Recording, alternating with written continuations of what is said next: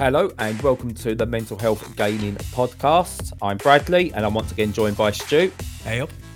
We are week 3 now of lockdown, so hopefully plenty of games been played. But how are we doing anyway, Stu?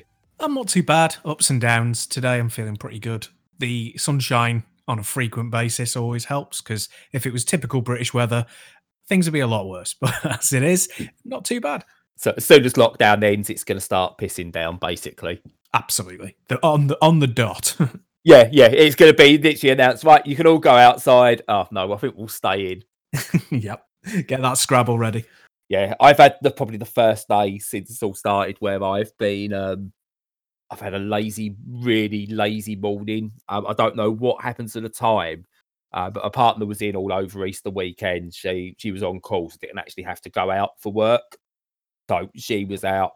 She was here, sorry. So we done a few little family bits in the house, went on a couple of family walks, got the shopping as we needed to do. But today was like she's gone back to work, so she would have left at about 6:30, 7 in the morning. 10 o'clock, I think I woke. And it's the first time I've had one of those proper lazy student-esque mornings. The kids both slept in. I slept in. I kind of woke up and went, oh, bloody hell, I've got another podcast to record now. I better get up. But I'm impressed. It's the first time I've had a morning like that since it's all started. I thought that I'd be having a few more of those. Yeah. But yeah, no, there's that. That's cool. Which means I had to rush around playing Animal Crossing this morning to get my chores done. Which is the reason why I haven't bought it. Yeah, it's meant to be relaxing, but I'm going, oh no, I've got to get up, I've got to get stuff done before 12 so I can check return it prices in the morning. They're crap, they're not good.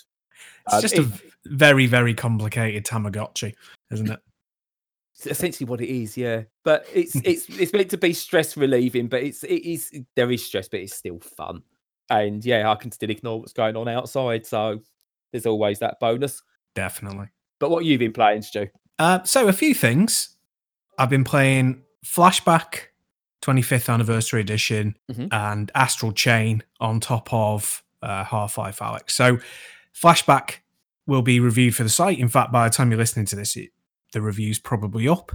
And if you've not come across Flashback before, then I don't know if you've played games, because it's one of those that just really leapt out at the time and then continued to leap out in rotoscope style years and years afterwards, really. It's similar in terms of play to the very original Prince of Persia, which got a release on like practically every computer format, and then there was a beautiful SNES version that I highly recommend you picking up. I don't know if it's on the Switch eShop, but if it is, just grab it. And I really want to replay that. But there you go. So Flashback itself, similar style of play. So it's rotoscoped animation, which is a form of motion capture. And it's like, if you remember the very first Tomb Raider, in that you had to, when you committed to an action, so you pressed in a direction or whatever, Lara would run a set number of steps based on a grid, and you couldn't interrupt those. And it's like that, but in 2D. So basically, it's not free movement like you'd get with Mario or any other platformer. It's captured movement. So you have to plan in advance what you're doing. And you have to become very good at it, because things even like drawing your gun or doing a little jump, they all have these set frames. So they take time, and you can be interrupted by being attacked or falling into traps and the like. And it's a sci-fi series. Well, not series really, but a sci-fi set one-off. It should have been a series. Definitely. And what that means is you've got lots of cyborgs to fight, cops with jetpacks, and loads of dodgy alien morphing aliens, and loads of little robot enemies. And it's just unusual, very stylized, very difficult to get into, but ultimately quite short. So it's a game that you can't really help but recommend to everyone to at least try. And you might end up hating it, but you'll come away from it going, oh yeah, I can see what they were doing there. And you'll either like that or you won't, but it's one of those that everyone really should have a go on. It's the first game I think I played where my jaw hit the floor the first time I saw it in motion. I don't think, I mean, yes, there was Prince of Persia and stuff, but for me, the setting it at the time it was super realistic and like settings and stuff like that. It was like the artwork on there was brilliant, and the smoothness of the animation. It just blew me away. And I kind of looked at it and I was just like, oh my god, it's like playing a sci-fi movie. Now, obviously, in hindsight, you look back and you just go, it is fairly basic looking, and the gameplay doesn't perfectly hold up today. You could see how they could improve a lot of quality of life improvements for a start, and if it was to be remade properly, what could be done to improve it. However, every time I see that opening screen, that opening level, the first time you get control, wow, that still looks impressive. Yeah. It still feels impressive. That transition as he drops down and then you first get up and you first take that movement. Yeah. It's so smooth and it's outstanding. And yeah, it's one of those games I think everyone should play to see. When you look at cinematic games now, you look at the framing of camera angles and those smooth transitions from cutscene into game. That's what they tried to do back then. And yeah, the modern games owe a lot to that. Yeah, definitely. One of the things that still stands up is if you go back and watch like Snow White, which was the 1930s, you're still amazed by the way that they replicated human movement by studying people and then generating it in animated form. And that still holds up with the rotoscoping, so that's lovely. And it's kind of like Dragon's Lair as well, in that the game part of it may be a little antiquated or unusual or whatever, but the sheer fact that you're navigating this perfectly animated creature is quite fascinating, really. And yeah, to go back to what you said about quality of life, this anniversary edition, the biggest feature it's introduced is a rewind. So depending on the difficulty level you choose, you're given a certain amount of time on a counter, and you can rewind in real time if you die and just redo that section. And you would think that just made it really simple, but it doesn't, because A, you've only got a limited amount you can use, and B, the scenario you're in could be really, really tricky and not necessarily easy to get out of, even if you do a little bit of rewinding. But it helps so much, because the biggest criticism I think you could ever level at the game is that the save points are ridiculous. They're miles apart, and you can't save anywhere. And yeah, that was a massive blocker for modern audiences. So it overcomes that. Yeah, back then you only had maybe one or two other games that you had in your collection, let alone on the go. So you didn't mind going through it again. But yeah, today, that had put a lot of people off. So yeah, but no, there's that. I've been playing New Super Lucky's Tale, and yeah, wow, that's a game. First heard about that when it was a VR exclusive, and people were like, yeah, it's all right. Suppose it shows what you can do. Then it got released on the Xbox as a timed console exclusive, I suppose it was. And people kind of went, eh. So I kind of got put off by it. And then I heard about, obviously, New Super Lucky's Tale coming to the Switch. I played it a bit on the Xbox, and it wasn't great, in all fairness. So I'm playing it on the Switch because my son really wanted to play it as well. And wow, it takes almost the essence of a good Mario game, realizes what makes a good Mario game, and then does its own thing with it. The controls are really tight. The level design is considered, and it's designed around making it a fun experience to play. Lucky, I think, is a lovely character. He's got such personality. And it's almost as though if someone had said to you, if you put Mario in that and said, this is a first prototype version of Super Mario Odyssey, but this is how we improve, and then showed you Odyssey as the improvement on that, that's where New Super Lucky's Tale is. It's almost like a prototype version of Mario Odyssey. So it's not as good as what that is, but damn, it is still a fine game. Does it have is it the same game as the VR release? No.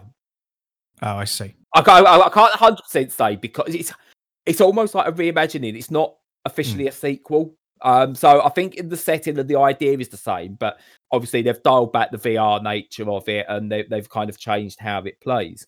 But yeah, I sort of instinctively got it. And sometimes when you play a new platformer, you go with a bit of trepidation and you're trying to feel your way around it.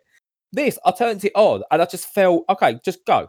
Just go. And the level designs are done in such a way that it kind of guides you a little bit to where you should be going or where you want to go, but encourages exploration within these fairly tight, like fairly big size levels, but really tightly designed levels. And it just feels wonderful to play.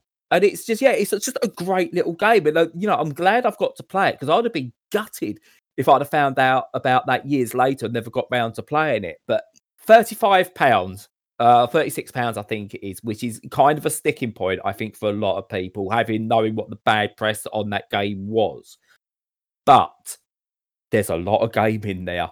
And if you finished all the Mario games and you're looking for a really good 3D platformer game, yeah, it's worth picking up. I went to have a quick go and just see, I'll see how it controls. Obviously, we're promoting it for a competition, for a giveaway.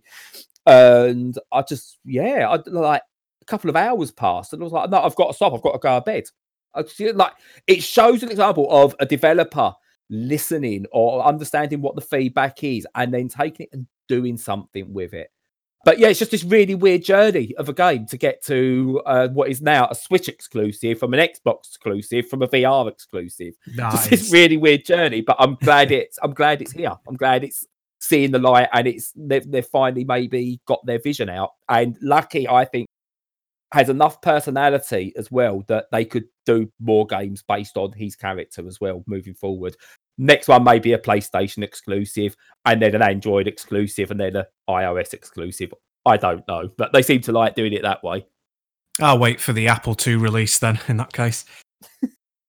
Any other games, or is that been about it for you? Yeah, so Astral Chain, I've only just started playing last night. I saw it on sale. I managed to get it for 28 quid, which is still quite a lot of money, but you know what releases are like on the Switch, the prices practically never drop unless they're from an indie developer. Yeah. And yeah, really good so far. I only played the first sort of mission, but it's a 3D roaming shooter / beat 'em up. And it's by Platinum Games, so it's got a heavy combo system that is just starting to kick in. Graphically, absolutely beautiful. It's cel-shaded, future cop style in anime kind of clothing, a bit like Dominion Tank Police, but a little bit sharper and less cutesy. And so far, yeah, really good. Looking forward to sticking a load of time into that one. Yeah, it's Platinum, isn't it? Astral Chain. Yeah, Platinum Games. Yeah, does it feel like a Platinum game, or yeah, definitely so far. So far it's much more simple, but that's only because I think I'm on the first mission. But yeah, I think it will develop in complexity as time goes on. So if someone had been gifted some vouchers or some credit to get some vouchers, and they had a choice between Bayonetta 2 or Astral Chain as a Platinum title, what would you suggest so far on playing Astral Chain? Oh, that's a tricky one. I only played a short amount of Bayonetta 2, and neither Bayonetta really clicked with me. I'm funny with Platinum, like I will buy them sight unseen just because I like what they do, even if I end up not liking that individual title. So I want to support them. But the Bayonetta ones really didn't click with me, whereas like Vanquish is one of my games of all time, and so is Metal Gear Rising, which is massively underrated in my opinion.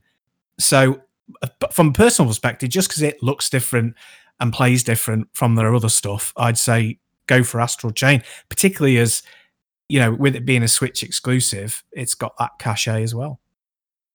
That's fair enough. Yeah, so that hypothetical person who has vouchers gifted to them might look at that one then. But it's on sale, so it doesn't worth getting it with the vouchers. But then I could wait for it not to be on sale, but then I've waiting for that to go. I don't know. We'll see. We've got a question in from our audience. If you want to have a go at answering that one, I know this is a massive moment for us, I suppose. I know, yeah. So, but yeah, asking have our gaming habits changed since lockdown, and if we are playing more, do you have excess guilt about it? Now, it's an interesting question because I would often have guilt before this about playing games. in a way that if I decided to pick up something and play for an hour during the day when I know I've got a deadline approaching, but I'm okay on it, I'd feel guilty about not finishing all my work before doing it, but taking the break to play. Or if I wanted to play late at night, because my partner's gone to bed, that, oh God, I'm going to go to bed after her. I'm going to disturb her as I get into bed, or I might wake the kids or something like that, and I fear that. So I'd feel guilt there. Or if I wanted to play, used to be when I used to play multiplayer with friends from forums and stuff like that, I'm taking TV time away. So there was guilt there. Whereas now I'm playing a lot more, but because my work's just completely dried up and I can concentrate on this, I'm picking up the Switch and I'm playing whatever for 10 minutes, half hour, an hour, even a couple of hours. And there's no guilt for me. I'm playing a lot more and the guilt's gone because I feel that I've been given the justification to play more. And that's great. I don't care that I don't feel as productive. Well, yeah, and the World Health Organization said, stay in, play video games. That's good enough for me. But yeah, I think it definitely depends on your private situation as well, like how your partner reacts to stuff. And my wife loves games. Like, even if she doesn't play them all the time, she loves their existence. She loves the fact that people get into them and enjoy them. She just likes people's habits and hobbies that bring them happiness, So she's completely happy with me playing however much. She plays like Mr. Driller quite a lot on the Game Boy Advance, my old Game Boy Advance, and she loves that. Love that game. That's a brilliant game. It is fantastic. So my habits haven't changed a great deal. Pretty much not at all, really. Because when I would be going out to do stuff, I'm going into like our yard at the back and doing work there. Some of it's an unnecessary time killer / time filler, and some of it was desperately needed. But instead of just sitting there and playing more games, I'm still trying to do the stuff that I did in a kind of twisted or altered form, if you get what I mean. Yeah. So it hasn't actually altered it that much, but I would say, yeah, if you're into games and you want an excuse to play more, now is the absolute perfect time. You shouldn't feel guilty. With my partner, it's she does that thing where she goes, "Oh, I can't stand video games," but she'll play whatever it is on her phone. And it's like, yeah, you are playing video games. If you like it or not, you like them. You just don't like the style we play.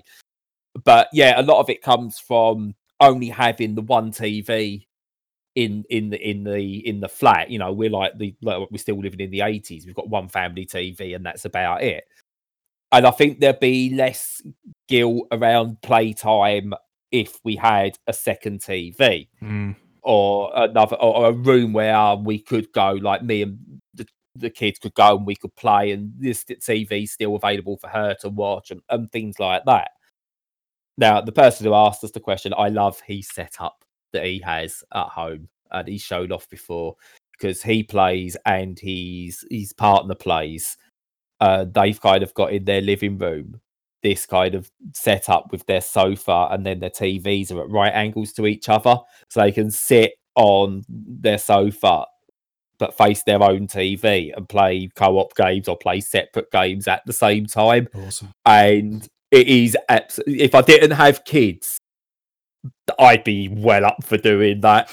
I'd be, that'd just be absolutely outstanding. Yeah. It's kind of one of those moments of, I'm jealous I have gutted I have kids at times, because that sounds great. My wife, like I said, she likes the whole game thing, but at the same time, she wouldn't want it that I just disappeared off to play games in a separate room for hours and hours, and neither would I. So I've got a monitor, just a regular monitor that I have next to the sofa. Just prop it up on the table and connect my consoles / PC to that, and the TV's in the background by the wall where TVs always are, where all your furniture points at, and next to the sofa, right up close, is my monitor, and it doesn't impede on her, but we can both do what we want, and that's a brilliant situation. If you can afford it, like, you can get monitors for practically nothing off eBay, do it, because it's a really good way of fitting in more gaming.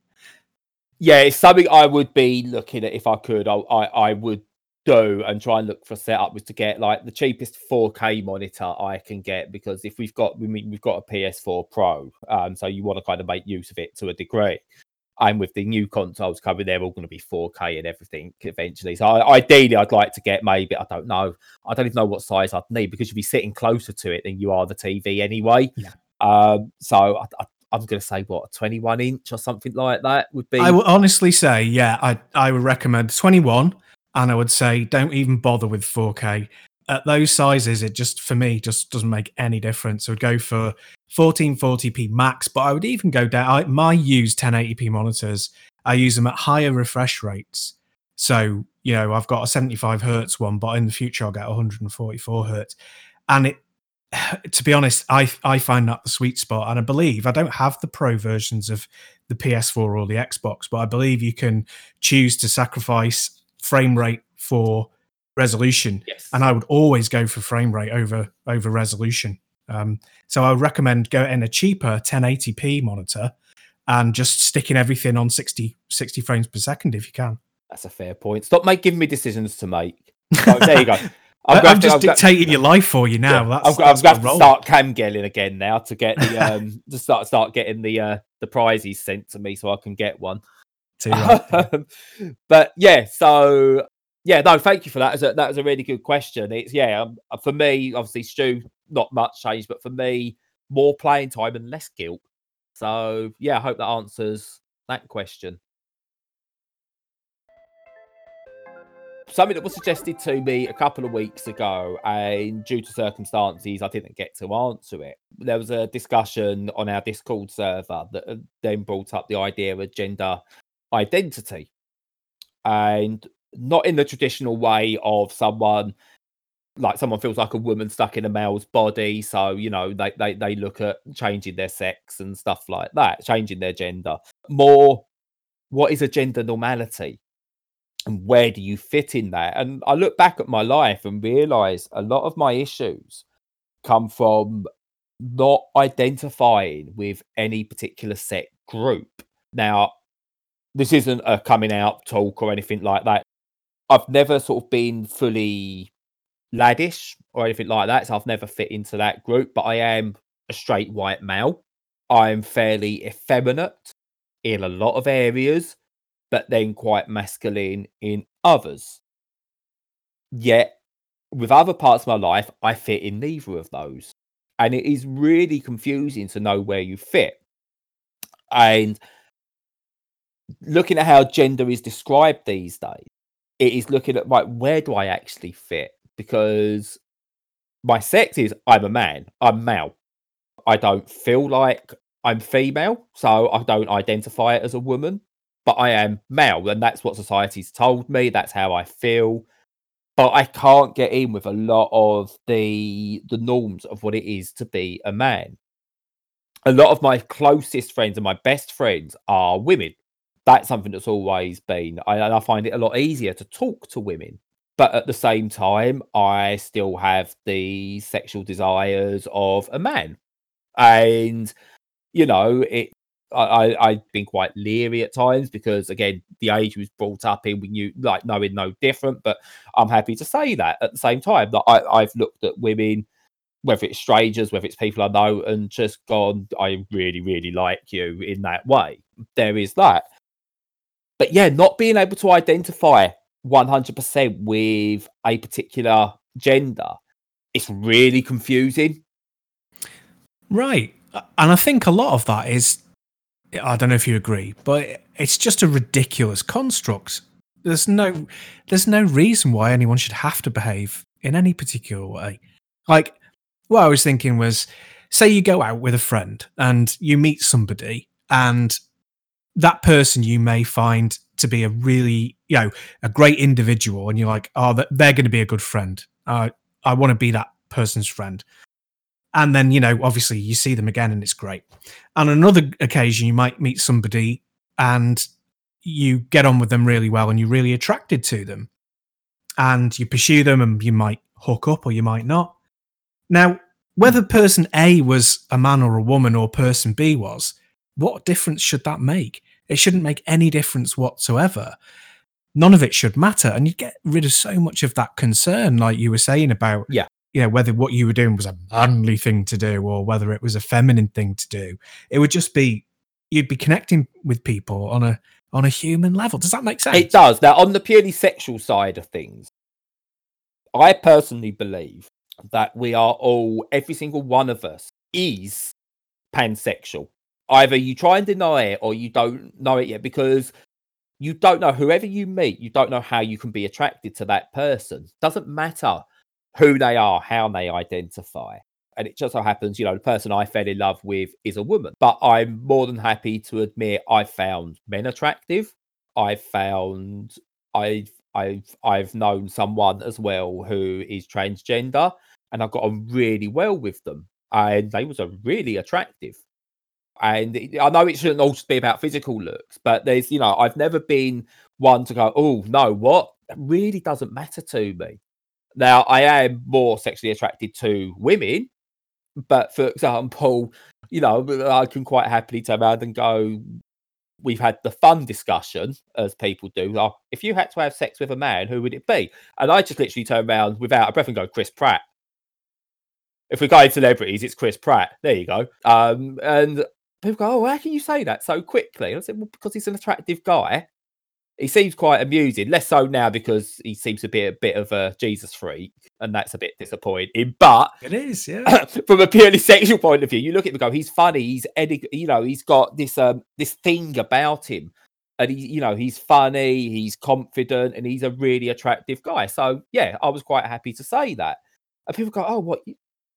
Yeah, of course my partner knows. I'm not saying that I'm going to actively pursue Chris Pratt and try it and whatever, but if the situation arose, yeah, why not? Doesn't bother me. So there's that. But I mean, that's purely on the sexual side of things. The thing that gets me, and this is where I find my confusion, I'm part of a WhatsApp group for the football coaches, my son's football team.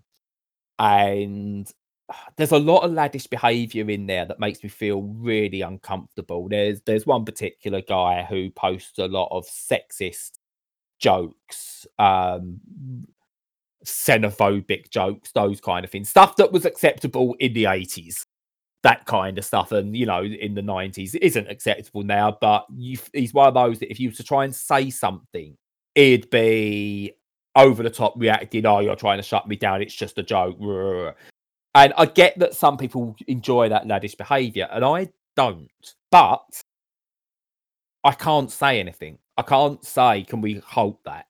Now, I should be able to, but I just can't, because I know I'm very outnumbered in that. I got called, what was it? I got called a pansy by one of them because I wanted a fruit cider at an end of season party. Was he a time traveller from the 50s or something? I know. Right, it was a joke. Right, don't get me wrong, it was a joke. And there are people who seem to then want to fit in those stereotypes of what gender is. And there's not enough people around that are openly happy to go, do you know what? Gender normality is not for me. And I don't fit into any of these gender stereotypes. We're still in a society, no matter how much we're progressing, where you've got to pigeonhole yourself. And even if you break free of that and you go for what is, I suppose, people describe as the alternative lifestyles, you are still pigeonholing yourself into that alternative. So you can't just be all of it. You have to be something. And for someone like me who doesn't fit into any of it, it's scary. And that's why one of the reasons with my mental health, I think I lack so much confidence in any group, and why I struggle to fit in any one group, whether we're out, whether it's on a social network or anything. It's frustrating. And it's one of those things. I know I can't be the only one who fits in all that. Who feels that. Yeah. And there's got to be others. Yeah. People are varied. The reason we don't all have like 15 million friends who we're close to, and we only have a small handful who we really genuinely trust, is because they tend to have that variety, and they chime with us on that level. Because you won't accept somebody into your life who's going to be bigoted or exclude certain aspects of your character, because that's just not good for you. So yeah, no, I agree with that. Yeah, and one of the ways I think was described it. My partner, she's very okay with all stuff like that. She's we'll discuss quite a lot. We're quite open with each other with things like that. One of the best ways we described it is I can quite happily walk down the street, see someone, and go, "Whoa, look at that!" and it is like almost those two.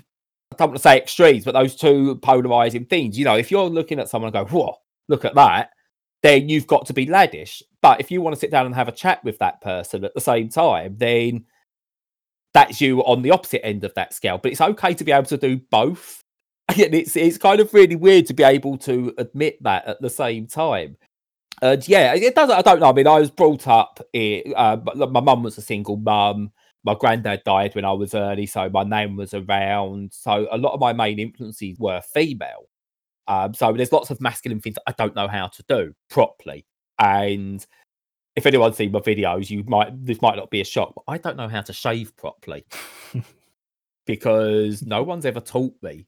So I get what I've got to do. Don't get me wrong, but I always feel like I make a hash out of shaving, so I can't be arsed. So when you look at me, no one's going to look at me and go, "Yeah, I can see why he's quite feminine," because I look like a bloody lumberjack who's just lost the will to live at times. And so on that side of it, I'm not, I get makeup, and I like the idea of like when women want makeup and why they do it, but then I accept that you go to feminism of, oh no, I'm not wearing makeup because it's just it's to make myself attractive to men. Women aren't doing it for themselves, and then the argument is they are doing it for themselves. So I'm just I kind of float above everything. I don't want to do it like I'm some kind of guru and I've seen the light.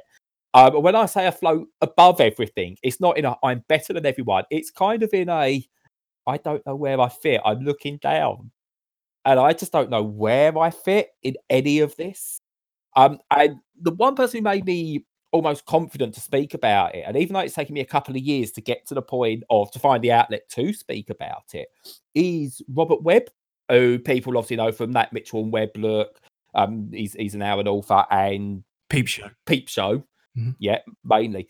And he wrote a book about he struggles with gender identity and gender normality. And a lot of what he said rang true.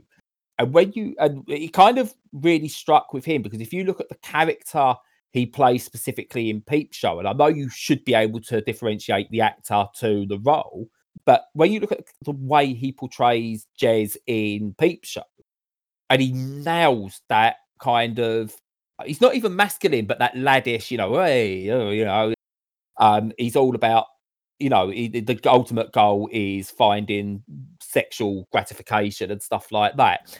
Even though there's nuance to his character at the same time, and you see that, there is lack of confidence or there's insecurities and things like that. And he's really well acted. But the overall arching thing is he plays that really laddish type character compared to the other one.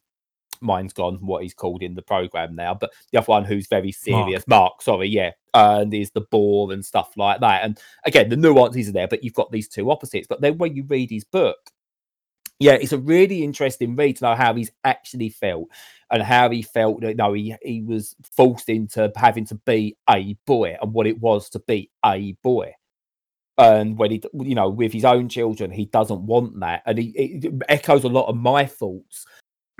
With Lucas when he was younger, I did try and follow that usual stereotype was, no, you don't like playing with dolls. You will play with the more boyish things. And a lot of that, I think, was fear through, I don't want him to be bullied like I was through not being able to understand gender. As he's got older, I've relaxed that. I've relaxed that a hell of a lot in terms of what he wants to do. And to be honest, he's free and he's into sort of like playing Call of Duty and whatever on the Xbox and hockey and football and traditional boys things. But if he turned around to me and went, "Dad, I want to do ballet," or "Dad, I want to learn how to do makeup," you know what? Fine. Not a problem with it. Whereas my daughter now, having learnt those lessons, apart from being some kind of feral animal that she is, But she's got a complete mix, and she can do what she wants. She plays football, but she'll push a pram around. And I've my only rules in place is I don't want her to have clothes that say when I grow up I want to be a pretty princess or whatever things like that are, because the way that says that this is the woman's role in life is to be pretty. No, it's not. The woman's role into life is to do what's best for that particular individual. So I try to avoid clothes and things like that have that specific message. Yeah, I think the final thing to say on it really is that if you think about it, just letting people choose and do whatever they want is the easier thing to do than it is to gender stuff. So you have to think who benefits from gendering things, and your mind just comes back to marketing, really. And, it just makes it easier for the patriarchy not to get it. I know people are going to start turning off whenever I start on one of my rants, either about socialism or about the patriarchy. But yeah, I mean, if you can fit people into easily classifiable groups, it's much easier to manipulate them. So I agree with you that basically none of it should exist. No. And it's the idea if we could all just be more open and more comfortable with everyone. Not say that we shouldn't have our differences, because having our differences is what makes us great and makes us, the best of humanity. But accept those differences. And I don't mean at the same time if someone starts giving you a load of far-right chat that you just have to accept that, because you still need to challenge things. But in terms of what leads to, as you said, like suppose the capitalist nature of these pigeonholing ideas and categories, they need to be forgotten. But we don't want to go too political. But it's just one of those weird things that I've, over the past 5 years, I would say that I've become a lot more comfortable with being able to admit that, I'm a man, but I'm not a man at the same time. It's like, there's that. Yeah, excellent. So, obviously, to finish, just to cover a few bits on the site, if you haven't looked yet and you delve into our top menu on the site, you'll be able to see some film reviews that come from Ben. He pops those in when he can, and he's a really good writer. He's better than me. He's got a really good style. So give those a read. You'll come across some bits maybe you haven't watched before, and he does a good job of telling you that do you know what, they are worth watching.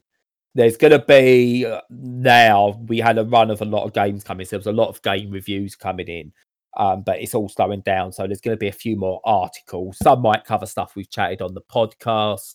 Others will delve into a few other things. If you want to contribute or you've got anything you want to write, let me know. Let us know via Twitter. Come onto our Discord, email us, anywhere really. And if you want to write something because you want to get something off your chest, or you've got something you want to get out there, we've got a space for you.